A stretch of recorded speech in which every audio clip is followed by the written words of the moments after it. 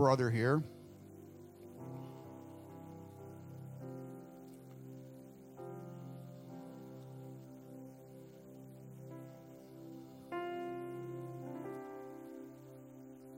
He is the discipleship pastor at Gateway Church in Phoenix, actually Scottsdale. I think over 2 campuses. I am so proud of my brother.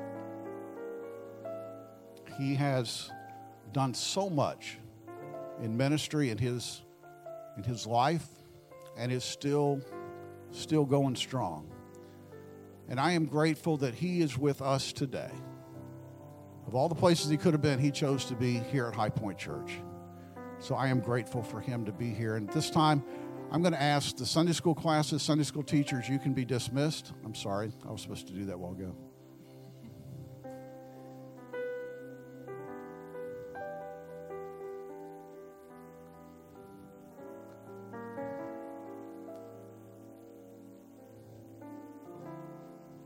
Now I'm going to ask my brother to come up. He is my friend. He is my brother. And I am so glad that he's here at High Point Church. Pastor Phil Goldsberry. Thank you. Well, thank you. And that's a hard act to follow. What do you say after that? Like, yes or maybe? But I'm going to give honor to my brother and his wife for what they've done. How many appreciate your pastor and his wife and what they do here at the church? It's great. If you have your Bible, if you get it out, I want you to find Luke chapter 13. If you're using your phone, just grab your phone. I don't care if you've got your phone out, just as long as you're not on Facebook or Instagram. But if you use your phone or whatever, it doesn't make any difference. Just grab Luke 13. We're going to just spend a little bit of time there. I want to ask you a question, and it's kind of to set the message up. What's in the foundation? What's in the foundation? We had a friend of ours in Phoenix that they bought this home. It was a beautiful home, and they just had got in there. And in the area of Arizona where we live, they have what's called expansive soil. And if you don't remediate the soil, you can build a house on top of it, and that's what had happened. They built this house on top of it, and then they moved in, and inside the kitchen, they started seeing the floor start to do this, started raising up, and the floor actually wound up with about 1.5 inch gap in it. The concrete split like this. What's in the foundation? They didn't take care of what was there, and because of that, when you build on top of something that's faulty, you don't have the ability to really do a good job. And Jesus talked about this. He said in Luke 13, verse 6, he said, he tells the story, the man planted a fig tree in his garden, came again to see if there was any fruit on it. But he was always disappointed. This guy, Jesus is telling the story. He said, there's this man that comes to this fig tree. It's in his garden. It's his fig tree. And he comes again and again to see if there's any fruit on it. But he was always disappointed. Finally, he said to his gardener, I've waited 3 years. Now, notice the long suffering and patience. And there hasn't been a single fig. For 3 years, there hasn't been a single fig. Cut it down. It's just taking up space in the garden. The gardener answered, Sir, give it one more chance. Everyone say that. Give it one more chance. Leave it another year, and I'll give it special attention. Say that. Give it special attention. And then he said, give it plenty of fertilizer. Say that with me. Plenty of fertilizer. If we get figs next year, fine. If not, then you can cut it down. There's 3 things that Jesus brings out in this story. He says, give it one more chance. Give it another chance. Give it special attention. And then he said, give it plenty of fertilizer. Check what's going on in the soil, which is the foundation of the plant. It seems that what's underneath is pretty important to what's on top. Would you agree? You see, foundations are important. Foundations are important in life. We were living in New York when the Twin Towers were destroyed on 9/11 of 2001, and a resurgence took place right after that began to say, wait a minute, we can't leave this rubble. I remember going down to the site on day 2 or day 3 after the planes had hit. It had fallen. I was able to go down and to see what had happened. And it was so heart-rending. I remember coming home that night, and my shoes were covered with that dust that you saw everywhere. And I remember that night I couldn't sleep because I thought, I don't even know what's on my shoes. I don't even know what this is. I don't even know what this dust is.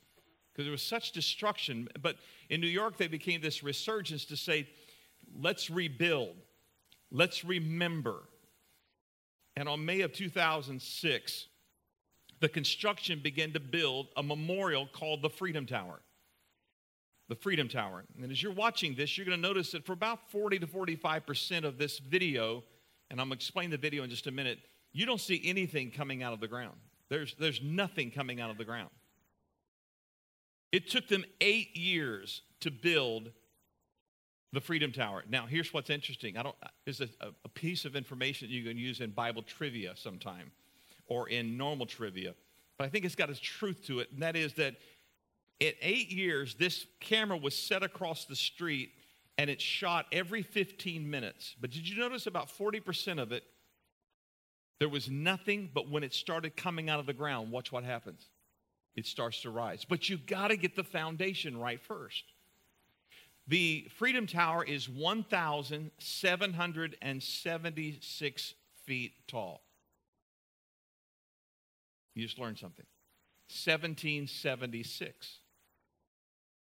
The Freedom Tower. It's the tallest building in the Western Hemisphere with the spire, and it costs $3.9 billion to build. It would seem that a whole lot's not going on for the first almost half of that video. But what were they doing? They were working on the foundation. Manhattan is built on a rock. In Central Park, you can actually see how big the rocks are there. And you can't build tall until you go deep. But many times in our lives, what we do is we forget that very thing, that it's what's in the foundation that determines how high and how tall and how mature I become. Jesus said, look, it's what's in the soil. And Jesus is giving a parable. This guy had every right to expect figs on his fig tree. And I've done it. I'm 3 years into this and nothing's happening. And the gardener says, why don't you just give it one more chance? I love Jesus, don't you? That's just his heart. Just give him one more chance. Give it some special attention. And you know what? Let's put some fertilizer on there. Because what's in the foundation is so important. Our identity, our potential of who we're to become is in the foundation of our life. I'll say that again. Our identity and our potential is in the foundation of what we build on in our lives. In Psalm 27:1 says, the Lord is my light and my salvation, so why should I be afraid? The Lord is my fortress. Notice, here we go. The fortress, the building portion. Protecting me from danger, so why should I tremble? Jesus even addressed foundations and what's built on top in Matthew 7. He gives us a parable of the two house builders, one called wise, one called foolish. And it was very clear that they both built houses, but the one that was built on sand was called foolish, and his house didn't make it because he had the wrong foundation. The one that was built on rock, Jesus begins to tell us, the winds came, the storms blew, but because of the foundation, it did not blow over. And here's what happens in our lives, and I just submit this to you. Once we start working on the foundation of our lives, and once we get all that sorted out, what do we put on top? Many of you came to a place in your walk with Christ this morning, and we just rejoice in this baptism. And let's give him another hand for that baptism this morning. I get emotional because he's being buried with Jesus in baptism. He's taking care of saying, that's the old Wayne, this is the new Wayne. That, you know what? So when you greet him after, you're greeting a new guy because the old is gone and the new is here. But what happens to our lives that many times we come to Christ and we start working on this foundation, saying, man, I'm going to grow in Christ and I'm going to really get there. And a year goes by and maybe 2 years goes by, maybe 3 years goes by, and there's not a lot of growth going on. Maybe there has been. But what happens? It's because sometimes we forget the inside of the foundation of our lives, maybe there was some things that need to be excavated. So you have to excavate before you can properly build. And some of you are going to get that in a minute, because that's the whole piece of this message is. Many times we leave out excavation thinking we can build and forget it. I was talking to a contractor about this, and he said, you know what? One of the things he said I've been involved in is what's called soil remediation. If you go into a building area and all of a sudden they've had toxic waste there before, or there's been a gas station there, or there's been something that was toxic in the soil, you can't just go ahead and build on top of it and hope it goes away. No, because it'll start to seep through the foundation and it will begin to come into the building. How many of you in your lives, how many times in my life have stuff, even after coming to Christ, there was stuff in the foundation that started popping up? And Jesus didn't say, nah, he messed up. No, you know what he said? He said, let's give it another chance. Let's give it some special attention. You know what? Let's maybe put a little fertilizer there that is needed right now inside the foundation. And once we get the foundation sorted out, what do we put on top of it? What are we going to now put on top of our lives? The foundation, and what I'm talking about, is repentance of our past. It's letting go of what we were, because here's the thing is, if God's forgiven you, but have you forgiven yourself yet? And many times what we do, we allow all this stuff inside of our lives, and we know we're forgiven, but we have not changed identity yet. I've talked to people before and said, yeah, you know, I came to Christ and I gave my heart to Christ, but you know, I was an addict. And I've said, great. I said, but let me just change your language here. You're not an addict. You're an individual that Christ has saved, and you've got an addiction problem. But that doesn't make you an addict, because the moment you begin to declare that over your foundation, then all of a sudden you begin to live out what you're speaking out of your mouth. Our identity is clearly in Christ, not in what I was. The foundation has got to be in God's word, not in what you've done, but what he's already declared over you, that he has forgiven you. You are forgiven. You're loved by the God of the universe. Can you get that? You're loved by God. When you get the foundation, you start to get direction in your life. Doesn't mean you've got the motivation and you've got the momentum that you need, but you've got the foundation. It's time to build. You just don't pour a slab and just say, okay, there's my house. I came to Christ, and that's all it is. I gave my heart to Christ. I got baptized. That's it. I just got this slab out there. No, you've got to build something on top of it. And what I want to submit to you is, what's on top of your foundation? And you say, oh, I'm still working on the foundation. You know what? Me too. Me too. There's things that I still want to make sure that as I'm growing, I want to make sure that nothing gets underneath. You ever seen soil erosion come up next to a house, and what's the first thing they do? You start getting leaks in the basement. I know you don't have basements here in Florida, but we lived in New York. Our basement started getting water in because of the erosion that started taking place next to the foundation. And we had to go in there and make sure that we put on that heavy tar on the outside and fill the cracks and stop what's eroding the foundation. And so today I'm just encouraging you, if you know Christ, then rejoice in that. Are you perfect? No. Are you on a journey? Yes. Have you got there? No, but you will. But what are you going to build on top of the foundation? Don't just look at the slab and say, well, that's it. And I want to submit to you, there's 6 pillars in our lives that are so important that we build on top of the foundation. 6. And if you have a piece of paper and a pen, or if you have your phone, just take a couple notes here. I'm going to do it quick. I've got a flight, and so you guys are really lucky today, because I'm the guy that's got to get to the airport, so the message has got to really be short. Pillar 1, the first pillar that once you get the foundation sure is relational. You know, in Genesis chapter 2, I think it's interesting, in the second book of the Bible, the Lord God says, it's not good for the man to be alone. I will make a helper who is just right for him. Notice, Adam is living in perfection. He's communing directly with God. They're walking together, and that's whether that's a Christophany or whether that was a visible sign of the invisible God. Whatever was going on, Adam had it made. There was no weeds. There was no sin. It was just God and Adam. And God says, this isn't good. And what does he do? He said, I'm going to make you a helper who is just right for you. It seems that God has this thing about relationship that I think we've forgotten sometimes. In the midst of a pandemic, one of the greatest things that we're seeing happen to people now is the result of the isolationism. What's happened, we weren't made to live separate. We were made to live relationally. God creates relationships, and relationships are for you. You weren't meant to live on an island by yourself. Proverbs 18:1 says, a man who isolates himself seeks his own desires. He rages against all wise judgment. Do you see that? A man who isolates himself seeks his own desire, and he rages against wise judgment. Ecclesiastes 4:9 says, two people are better off than one, for they can help each other succeed. If one person falls, the other can reach out and help. But I love this last line. But someone who falls alone is in real trouble.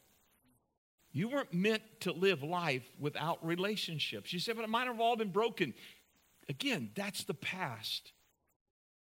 Let's step in and say, God, I need to build this area of my relationship. I'm going to jump ahead a little bit. Here's, and pillar number 2, I'm going to go and cheat a little bit. Pillar number 2 is spiritual.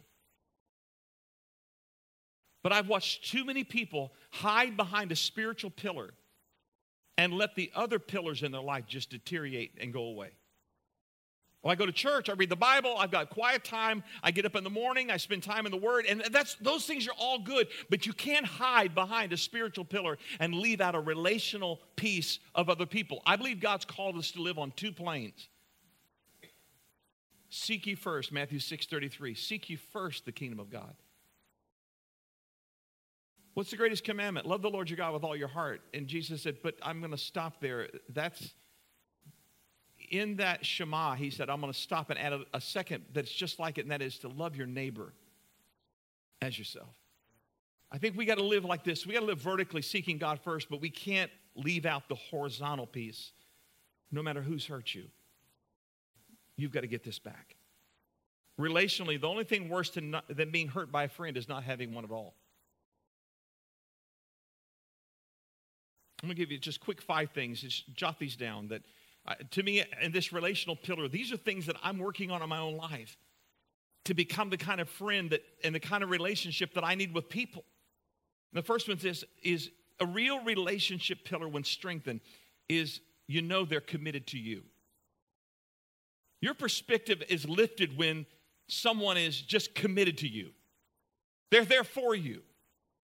The second thing about this relational pillar is that you put people around you and you become a person that you're gracious with others. They're gracious with you, but you're gracious with them. We were created by God to need gracious friends. Gracious friends do not continue to bring up your past. If your friends are continually bringing up your past, then maybe that's not the relationships you need to invest in right now.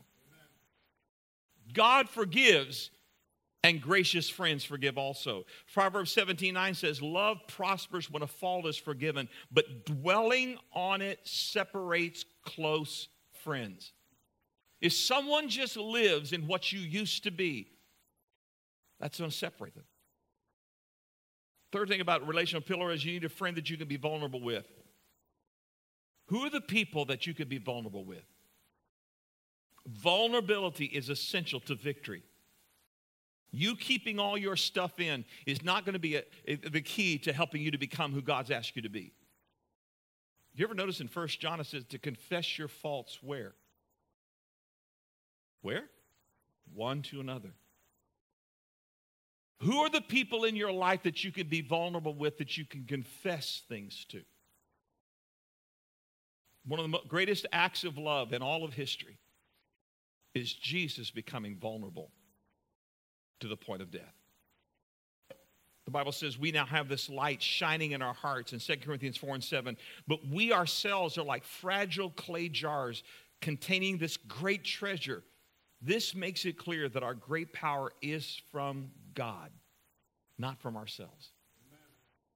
The fourth thing in a relational pillar is you need people you can be honest with. People you can be honest with. And the fifth one is you need people that will sacrifice for you. John 15:12 says, this is my commandment. Love each other in the same way I have loved you. And I miss that mark. I miss it. Love each other the same way I've loved you. The extravagant gift of Jesus laying down his life.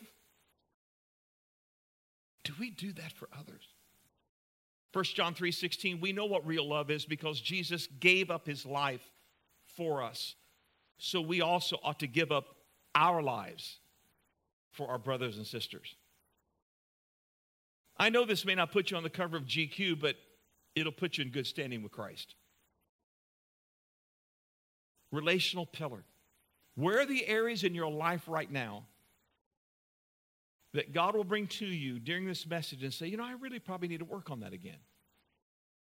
I need to go back and maybe just revisit that one more time. Let's go back to the second pillar, spiritual. I already gave you a little bit of a insight on that one. This spiritual pillar, though we may try to hide behind it, this spiritual pillar of our lives affects all the other 5 pillars. And that's why careful examination of what's going on in this pillar will determine the foundation and the height of our spiritual existence. In the book of Hebrews chapter 10, verse 19, it says, and so, dear brothers and sisters, we can boldly enter heaven's most holy place. Now that just blows my mind when I stop and think about that. I can boldly come into heaven's most holy place because of the blood of Jesus.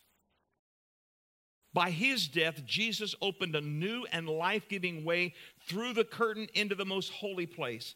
And since we have a great high priest who rules over God's house, let us go right into the presence of God with sincere hearts, fully trusting him. Let me ask you something. Is this the relationship that you have with Christ that you're building on? That you can just say, I can come right into the presence of God. Because of the blood of Jesus, I have access right into the presence of God.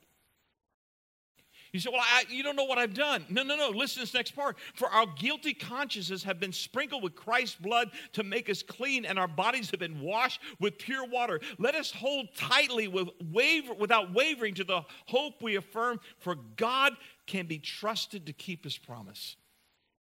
Let us think of ways to motivate one another to acts of love and good works, and let us not neglect our meeting together as some people do, but encourage one another, especially now that the day of his return is drawing near. There's a couple things I see here in this spiritual pillar that if we're going to build this pillar in our lives and not hide behind it, the only way we do that is, first thing is, it says, let us not neglect our meeting together as some people do, but encourage one another, especially now that the day of his return is drawing near.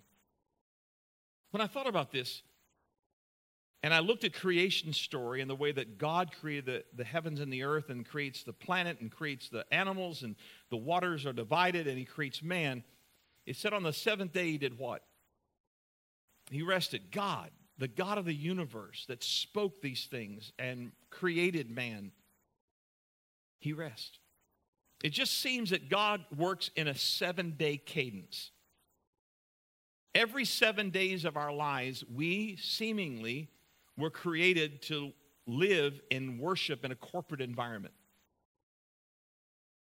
I don't know why that is. I don't know that I can ever figure this out. Even Jesus had a 7-day cadence. In fact, it says in Mark 1:21 and Luke 4:16, it says that Jesus went into the temple as was his custom.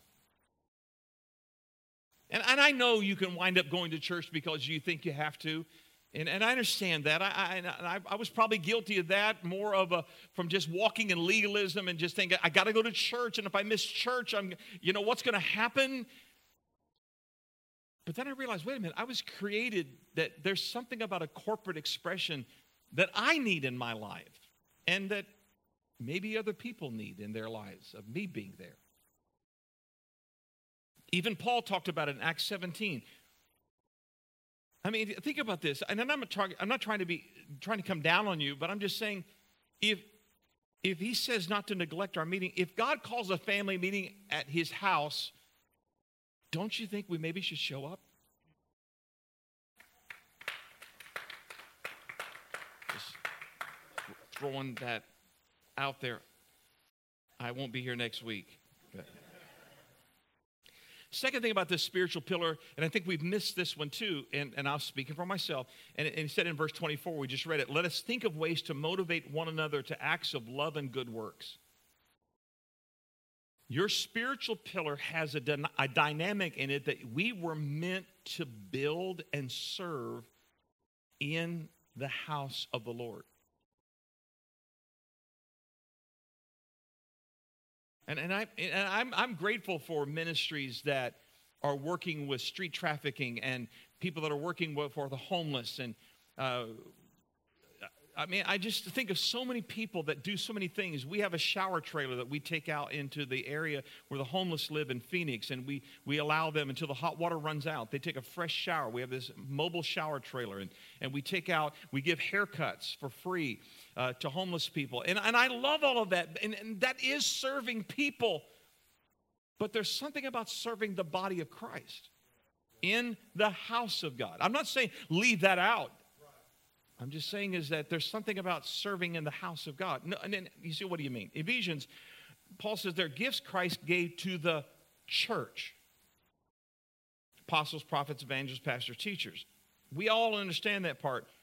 But he said their responsibility is to equip God's people to do his work and to build up the church, the body of Christ. So we have this fivefold ministry that's supposed to be building up the body of Christ.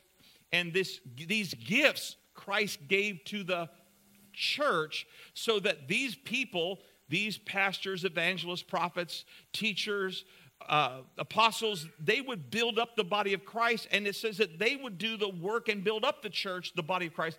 This will continue until we all come into such unity in our faith and knowledge of God's Son that we'll be mature in the Lord, measuring up to the full and complete standard of Christ. I don't know about you, but I'm not there yet. But something happens when I start to serve. Something happens when I start to lay down my pride. And I feel like, you know what? I can make a difference. One of our pastors recently, one of our executive pastors actually, he said, I feel like God's asking me to serve out in the parking lot. And it sounded good. It sounded really good when he said that. I thought, man, that's so good. That is amazing. And he thought it sounded good till he got out there in the parking lot. He started saying, wait a minute, what am I doing out here? And he said, it started me dealing with things about my pride. And he said, I'm going to stay in the parking lot till I get this out of me. And he realized, wait a minute, there's more ministry goes on in the parking lot that goes on in the church. And he said, I don't want to leave the parking lot. And he stayed for like 6 weeks in Phoenix. It's not cold there. It is hot. Why did he do it? As a martyr? No, he said, there's things that are melting in my heart. He said, there's times I was standing out there and I said, you know what, I'm better than this. Why am I? I'm one of the pastors here. I don't need to be out here. I don't need to do this. And he said all of a sudden he just felt that gentle touch of God say, it's okay, son. It's going to take another week. See, when we have this genuine fellowship with God, we just want to serve people. We just want to love people. That third spiritual part of that pillar is, the third thing he said, let us hold tightly without wavering to the hope we affirm. For God can be trusted to keep his promise. Notice he said, let us hold tightly without wavering. What does that mean? We need to build ourselves up in the Lord. Don't expect someone else to do it for you. Maturity is linked to self-feeding.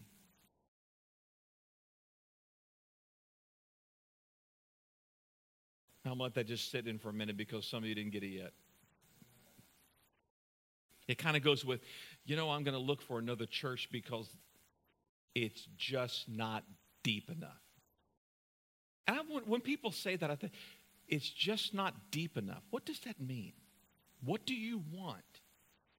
Because the highest calling is not to see how smart you can get, but to see how much of a servant you can become. That people can be won to Christ. When people say, I want to get so deep in God's word, one of my first questions, and I know I shouldn't ask this, is, when's the last time you actually led someone to Christ yourself?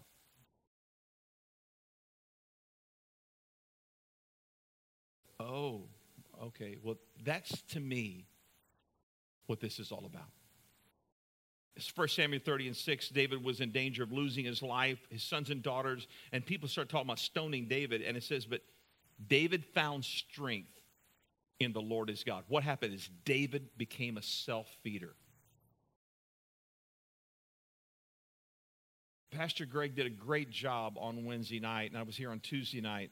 And you can't say, I'm glad these guys are doing their job, Pastor David. I'm just glad they're going to help me grow up. Yes, they will, but there's a side you've got to go to the bucket yourself and eat yourself.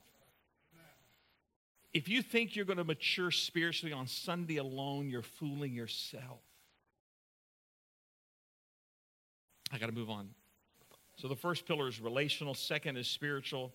The third is financial. You said, oh, no, this is going to be another tithing message.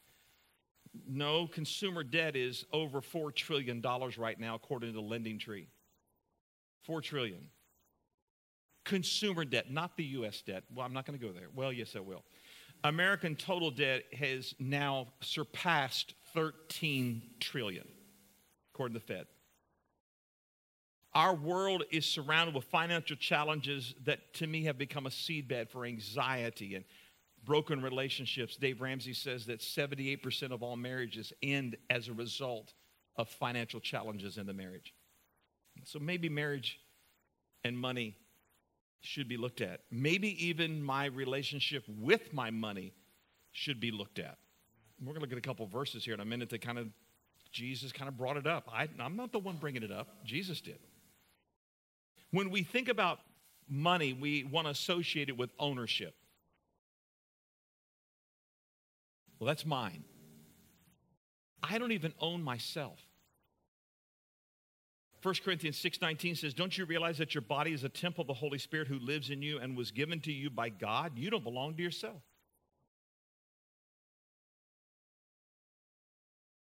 Money, we got to get this in perspective because this is where it just messes me up so much. Is that we focus so much on money. That's why Jesus said in Matthew 6:24, no one can serve two masters, for you'll hate the one, love the other. You'll be devoted to one, despise the other. You cannot serve God and be enslaved to money. You see, money is the currency of earth. But souls are the currency of heaven. You're not going to take your money with you to heaven. You might have bought gold, God bless you, but you're not going to take it with you. There's a battle going over in many people's lives. And you say, what does this have to do with growing up spiritually? Everything. I've watched people trade off so much just of this one pillar financially. They get in trouble, and the thing they do is they go to try to fix it themselves. You see, the financial pillar of your life involves three things, very simply: spending, saving, and giving. It's simple. And again, I'm not making fun of you. I know what it is to go through tough times. I know what it is to have financial hard times. And for those of you that may be here this morning and going through it, my heart goes out to you. I know what that is. I remember one time that one of my girls, and we've kind of tried to work through it with her, is that she almost made an inner vow because she remembered as a little girl, she remembered her mom counting out the pennies at the grocery store, and she said, I will never do that. My wife had gone check out and was like, I may have to put something back. And maybe you've done that. That doesn't make you less of a person. It just means that maybe there's some areas that God wants to refine, because for you to grow, you may need to look at where is this financial pillar at right now. Spending, it's very simple. If you spend more than you make, you're in trouble. Saving, just find a way to start living beneath your privileges. How about start living beneath even your need? And then the third part is giving. And this is the part that gets us in trouble, is we forget that it all belongs to Him anyway. Most people cannot understand or comprehend the concept of tithing, but the bigger reason, do you realize that it may be a big deal with God? Leviticus 27 says that 1/10 of the produce of the land, whether grain from the fields or fruit from the trees, belongs to the Lord and must be set apart to him as holy. Let me just say this. Tithing is not a Christian tax. You become a Christian, you have to pay taxes. No. The Bible just said it's set apart unto the Lord. I can't pay it. I don't pay my tithes. I've heard people say, well, I got to pay my tithes. No, you don't. You return them. Because you can't give what doesn't belong to you. Wouldn't it be great if I could look, this morning he's playing guitar. I said, you know what? I want to give $1,000 today. I want to give $1,000 today. I want you to do it though. And I'm going to get the blessing for it. He's going to give $1,000, and I'm going to get the blessing for it. It doesn't happen that way because you can't give what doesn't belong to you. Even Jesus made it clear in the New Testament. I've heard people the argument of Old Testament, New Testament. We had a speaker last week. He's a rabbi, and he took his Bible out, and he said, I brought this Bible this morning. He said, I'm going to do something today that some of you are going to really not like me for. And he said, there is something in your Bible that is not authorized by God. And everybody's like, what? And he said, it comes right at the end of Malachi and right before the book of Matthew. And he said, it's a white piece of paper. And he took it and ripped it out of the Bible. And he said, all we've done is we've separated the old and new. And he said, that was never God's intention. He said, in fact, if you read the book correctly, the story never stops. And so what happens is we've still got this fight between, well, that's just Old Testament. Well, Jesus actually brought up in the New Testament about giving. He says, sorrow awaits you, you teachers of religious law and you Pharisees, hypocrites, for you're careful to tithe even the tiniest income from your herb garden. But you ignore the more important aspects of the law, justice, mercy, and faith. You should tithe. Jesus said it. You should tithe. He said it. Yes, but don't neglect the other important things too. And let me just stop on this financial thing. Pastor Robert Morris has a book called The Blessed Life. And notice it's not the Blessed Pocketbook. It's called The Blessed Life. One of the best books on finance, on the financial pillar. And Pastor Robert says, it's not just any tenth. Before the law, and this is where people get trouble, is they say, well, that's just under the law. No. Before the law was ever instituted, there was a format given in Genesis 28:22, and it says, present to God a tenth of everything he gives you. But then in Proverbs, he goes on and says, it's the first fruits of all your increase. The reason for first is you're showing God, you're putting him first, not any entity or individual. I get paid online, and I know the day I get paid, and I have all of my banking is pretty much done online, and before I want any money to ever go out, and I don't have a physical check, it goes straight in my account, I make sure that the first thing out of that account is the tenth that is the Lord's. He says just legalism. No, priority to me, it's my heart. God, without you, I wouldn't even have this. And I don't like, I got to give this. No, I get to give this. I get to return this. Lord, thank you. So if the financial pillar is challenging you right now in your spiritual growth, just ask God to speak to you about it. Fourth is physical. And I'm going to wrap up here just a minute. I'm going fast on the last ones. Physical. Remember how I said we hide behind the spiritual? And we leave out these other pillars in our lives? I remember somebody, and I probably shouldn't say this, and if it offends you, just pray for me. I had a very wise older man tell me years ago, and I never forgot this. And I don't know why I forgot it, didn't forget it, but he said, don't ever trust a fat preacher. And I was like, that's kind of cruel. And I thought, well, wait a minute. Maybe there is something there. Our physical bodies are the vessels that we submit back to God for his use. And if I sit and destroy my body by not being a good steward of it, And when I talk about the pillar, this pillar called physical, I'm not talking about appearance. I'm talking about condition. I'm not talking about having a beach body or, becoming a stud muffin. I'm not talking about that. But what's the condition of your body? See, we all come in different shapes and sizes and forms, but the Spirit-filled life involves a disciplined life. 1 Corinthians, we read part of it a while ago, but I'm going to read the rest of it now, 6:19 and 20. Don't you realize that your body is the temple of the Holy Spirit who lives in you and was given to you by God? You don't belong to yourself, for God bought you with a high price, so you must honor God with your body.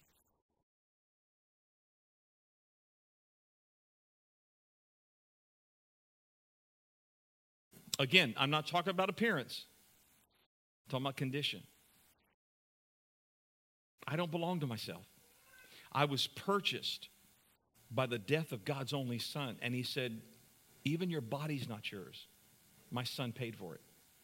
He said, well, how do I get this physical pillar under control? One of the first things is rest.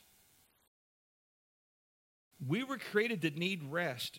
Jesus said in Matthew 11, he says, take my yoke upon you and learn from me, for I am gentle and lowly in heart, and you'll find rest. But notice how that happens. I have to learn to take him on me.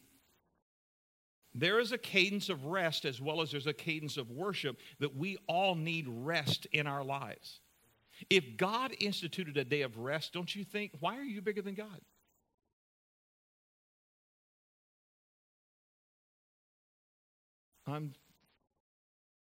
I won't be here all weekend, so work shall be done for 6 days, but the seventh day shall be holy for you, a Sabbath of rest to the Lord. Whoever does any work on it shall be put to death. If I'd have been me, I'd have been dead by now. And Sundays are not a Sabbath for me, so I've had to find another day that is a day of rest. Rest. We have some friends of ours that are Jewish rabbi, and they're Messianic Jewish rabbis, and they invite us over to Shabbat dinner to their home. And it was one of the most beautiful moments. They wait for the sun to go down on Friday night, and then they light the candle, they break the bread, they open up the cup, and then she stands and pronounces a blessing over her husband. He stands and pronounces the blessing over his wife. He then pronounces the blessing over the children.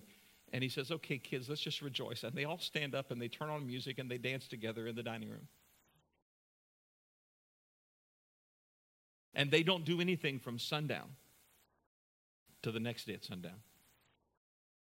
Ladies, no dishes. I'm just throwing that in. I'm not saying we need to become Jewish. I'm just saying that maybe if God said that we need to rest on a seventh day, maybe what would happen to our lives if we started grasping rest better? Guilty? My wife and I left there that night, and I said, why did we do this with our kids all those years? How did we miss that all those years? I mean, why couldn't we have just blessed our kids? And then I thought, why didn't I bless my wife over the dinner on one night per week? And why didn't she stand and say, and to pronounce a blessing over me as her husband? It was beautiful. It wasn't legalistic. It wasn't ritual. It was beautiful. Get rest. Diet. What's in your diet? Our food is fuel for our bodies. We weren't created to run on junk food, and I'll stop there. Exercise. Guys, exercise is what we choose to steward our bodies. I'm not saying you got to be a gym rat. I'm not talking about becoming a gym rat. Just walk. We live in a sedentary society that we're basically disarming and diffusing our physical bodies ourselves. I know 1 Timothy 4:8 says bodily exercise profits a little, but it does profits a little. Let me give you the fifth pillar, and that's professional. You say, wow, this is a lot of stuff. I know it is, but I'm not there yet, and I just needed to share with you what I'm working on in my own life. And maybe something I say will just trigger something in you and say, maybe God's bigger than what I thought he was. Professional life. Your professional life is what God has placed you on this earth and what you are called to do in this season of your life. Some of you may be saying, I can't wait. Maybe one of these days I'd love to work for the church. Then I would be in ministry. Let me debunk that right now. If you work at a restaurant, you're in ministry. If you work at an insurance company, you're called to ministry. You see, what do you mean? You see, your vocation is something that you're compensated for. Some of you are going to miss this. Your vocation is what you're compensated for. Your calling is what you were created for.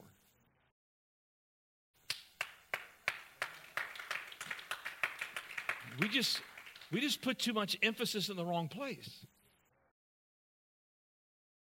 True success is coming to grips with embracing the calling over your life. The God call. Adam knew why he was in the garden. It says that in Genesis 2:15, the Lord God placed the man in the Garden of Eden to tend and watch over it. That's all you got to do, Adam. Just tend it and watch it. If you think that you're not important because you don't draw your check or your whatever from working at a church and you're less, can I just say, could you forgive anybody who ever told you that? Because that is not the truth. You are so important right where you are right now, serving God, doing what God's calling over your life is right now. If you're at a nursing home, if you're a nurse, if you're a doctor, do you not realize the calling of God on your life that you're able to go in and help people? Just quick 3 aspects of this professional life. Number 1, obedience is crucial to your professional life. You say, I don't make that much. Can I give you something just to think about that might help you professionally? Number 1 is obedience is crucial to your professional life. Stop calling it my job. God's sovereignty puts him in total control, and he has you there. My calling is God's assignment over me. And I need to be real careful about taking ownership of something that's not mine. For everything, Romans 11:36, everything comes from him and exists by his power and is intended for his glory. Notice, everything. All glory be to me forever and ever. No, all glory be to him. I hate my job right now. All glory be to him right now. Be the best you can at what you're doing right now. Honor God where God's got you now. And in your obedience, God will continue to let that be the key to the next steps. Let me give you a second one, is in your professional life, apprenticeship. And this is something that people don't want to talk about, and that's willingness to be mentored. You know why? I was talking to a professor at one of the seminaries recently, and he said, do you know one of the highest callings of young men and young women coming out of seminary now? And he said, it's not the pulpit. I said, well, what is it? He said, they all want to be consultants. I said, they've never pastored a day in their lives. And he said, yeah, that's why they want to be consultants, because they think they know everything. That could be a problem. I'm 62 and I'm still learning and still being taught. Students are given to theory. Apprentices are given to practice.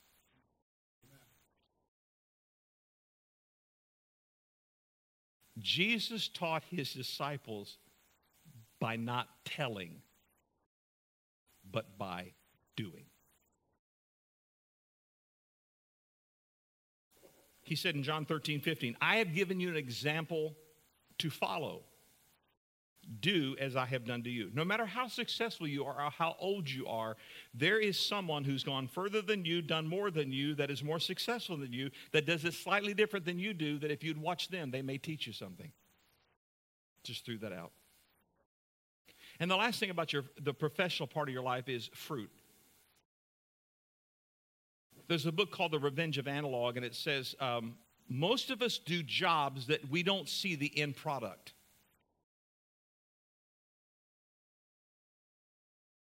Farmers plant seed, they water, they fertilize, and then they get the harvest. Farmers, but now we're no longer a gregarian society. We work in places that many times we don't get to see the end result.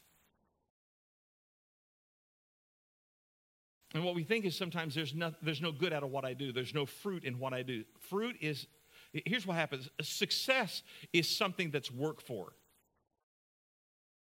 And some people feel like they're successful, but fruit is something that lasts. What is there in your life right now that's going to last? The term is, what is evergreen in your life right now? What's going to outlive you that's bigger than you are?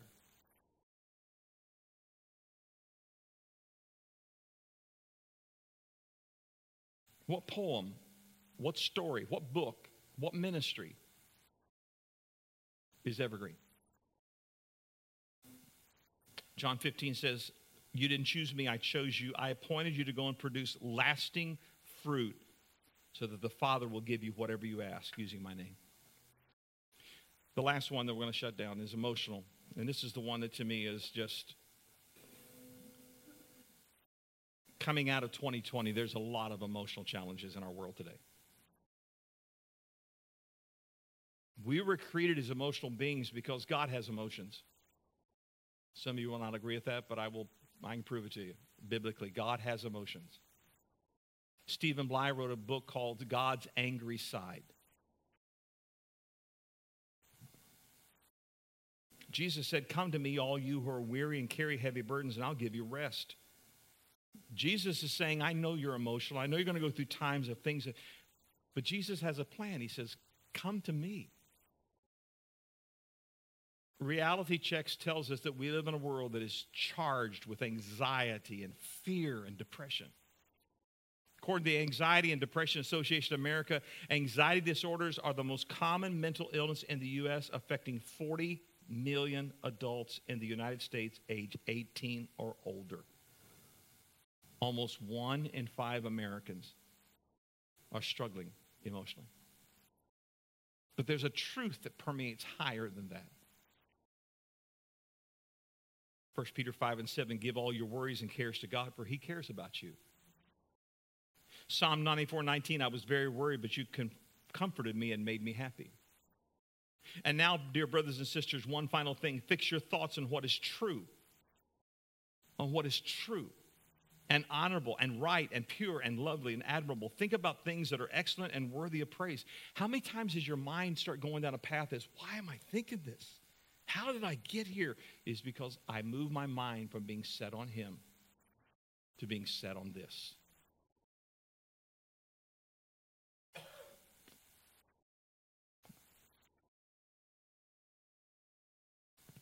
There was a study done by the National Science Foundation, Dr. Walter Calvert, and they interviewed thousands of people with this idea of emotionally, where were people at? 30% of our worries about events are in the past. We worry about stuff that's already passed. All the worry in the world will never change the past. 40% of the things we worry about will never happen. 12% of our worries are unfounded health concerns. You have a pain in your stomach. Up, there she is, right there. It's come back. My mom had that. Uncle Bill had that. All of a sudden, you go to step up, your knee hurts. Remember Aunt Susie? She got that bad knee. I think it's coming on. We worry about unfounded health issues. 10% of our worries are over minor, trivial issues, and they proved in looking at thousands of people that only 8% of our worries are real, legitimate issues. If you constantly fixate on what is not true, you'll begin to believe that nothing's true.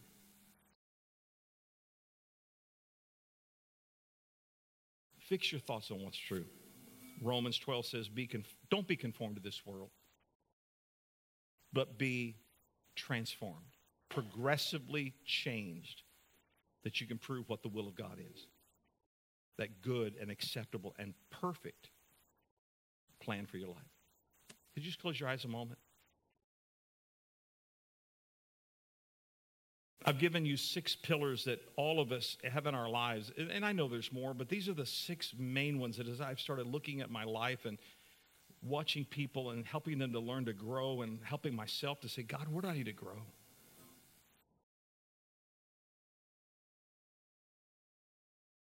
And I hope it wasn't like standing at a fire hydrant. I hope that you picked up some drops along the path that gave you some direction. With your eyes closed right there, just between you and God right now, I will tell you that God's not going to beat you up in this moment. In fact, actually, he's going to come with a tender voice and a gentle hand. And he's going to actually just right now, in this moment, I believe that he's going to whisper, my child, I love you. I care about you. And this morning, you just heard something that was not meant to beat you up, but I want you to grow up. You may be here and you may be 40, you may be 60, you may be 80. But God says, I want you to grow on the foundation I gave to you through my son, Jesus. And today, for those of you that have been telling your future because of what your past looked like, I'm asking you today to stop.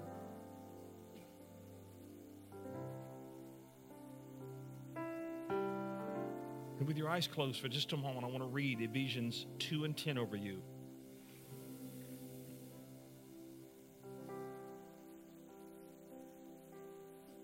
You are God's masterpiece. He has created us anew in Christ Jesus so we can do the good things He planned for us long ago. God's got things already planned for you.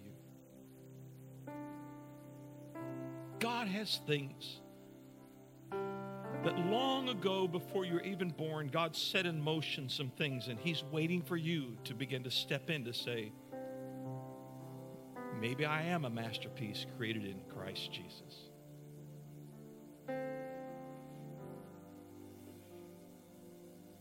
In closing, the book of Zephaniah says, the Lord rejoices over you with singing. God sings over you. When you go to bed at night, I believe that God may be standing there at the headboard. My question is, what is the song that you believe God is singing over you? Maybe you've heard other voices that have told you what you're not. But what is the God of the universe who enrobed himself in flesh and came and dwelt among us and gave his life? What is he saying over you?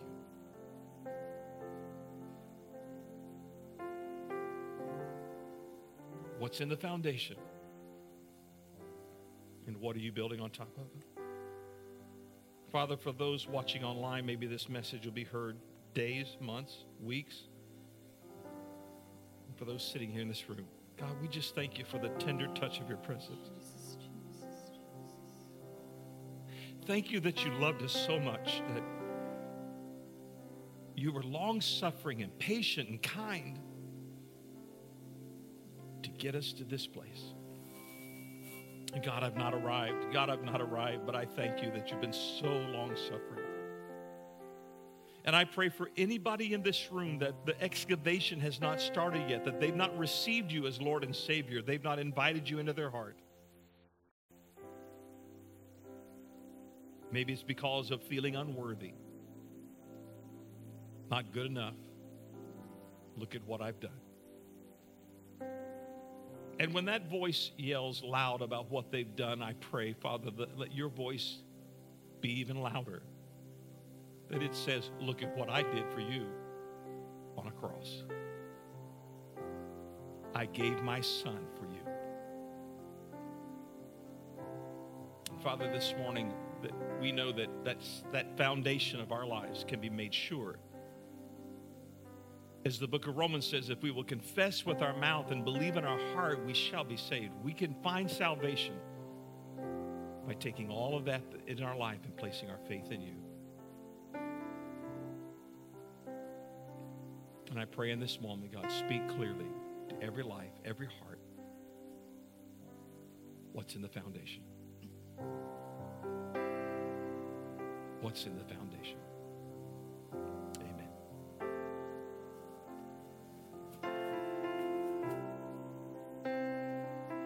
Amen.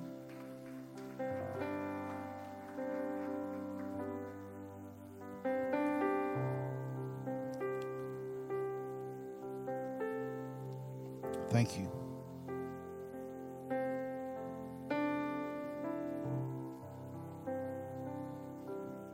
This is one of those sermons that would do us all well to listen to another 4 or 5 or 10 times. It speaks to us. No matter where we are in our walk, this word today speaks to us.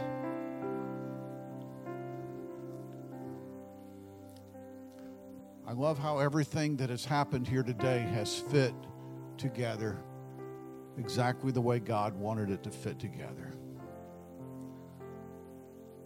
As we leave this place, could we declare, it doesn't matter what the world says. It doesn't matter what others say. It doesn't matter what people think about me. I am who He says I am. You are who He says you are. And you are His child. But regardless where we are, we can all and we must all continue to build. We can't become content.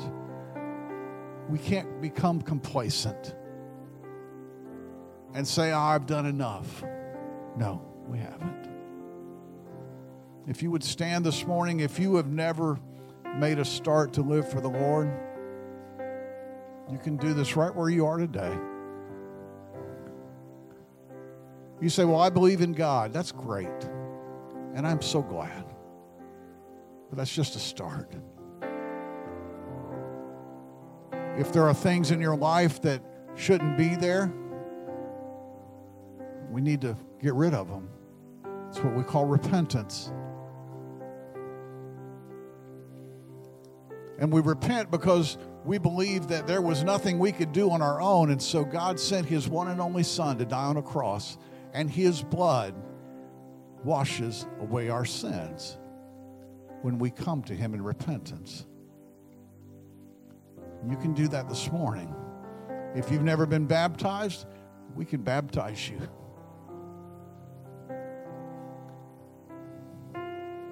But it doesn't stop there. We keep going. And we move forward. And we keep building. And we never stop. Would you bow your heads this morning? Lord, today we are grateful for your Spirit that we feel in this place. We thank you, Lord, for speaking to our hearts today.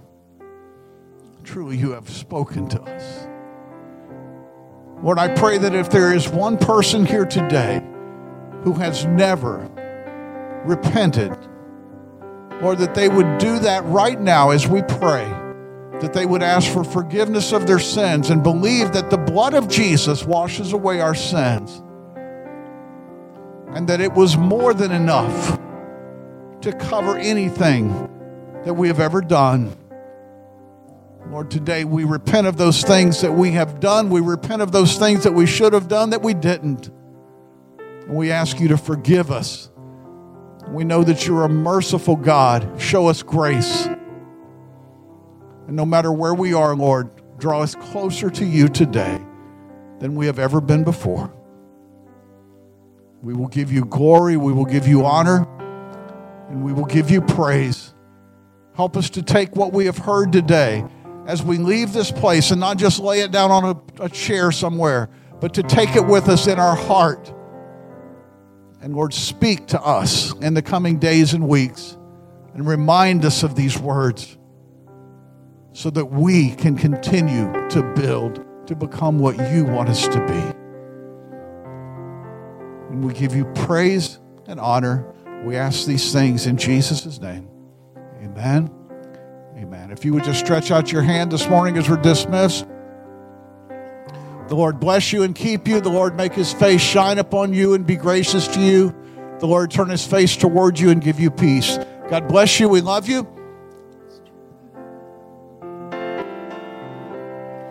It's my joy to walk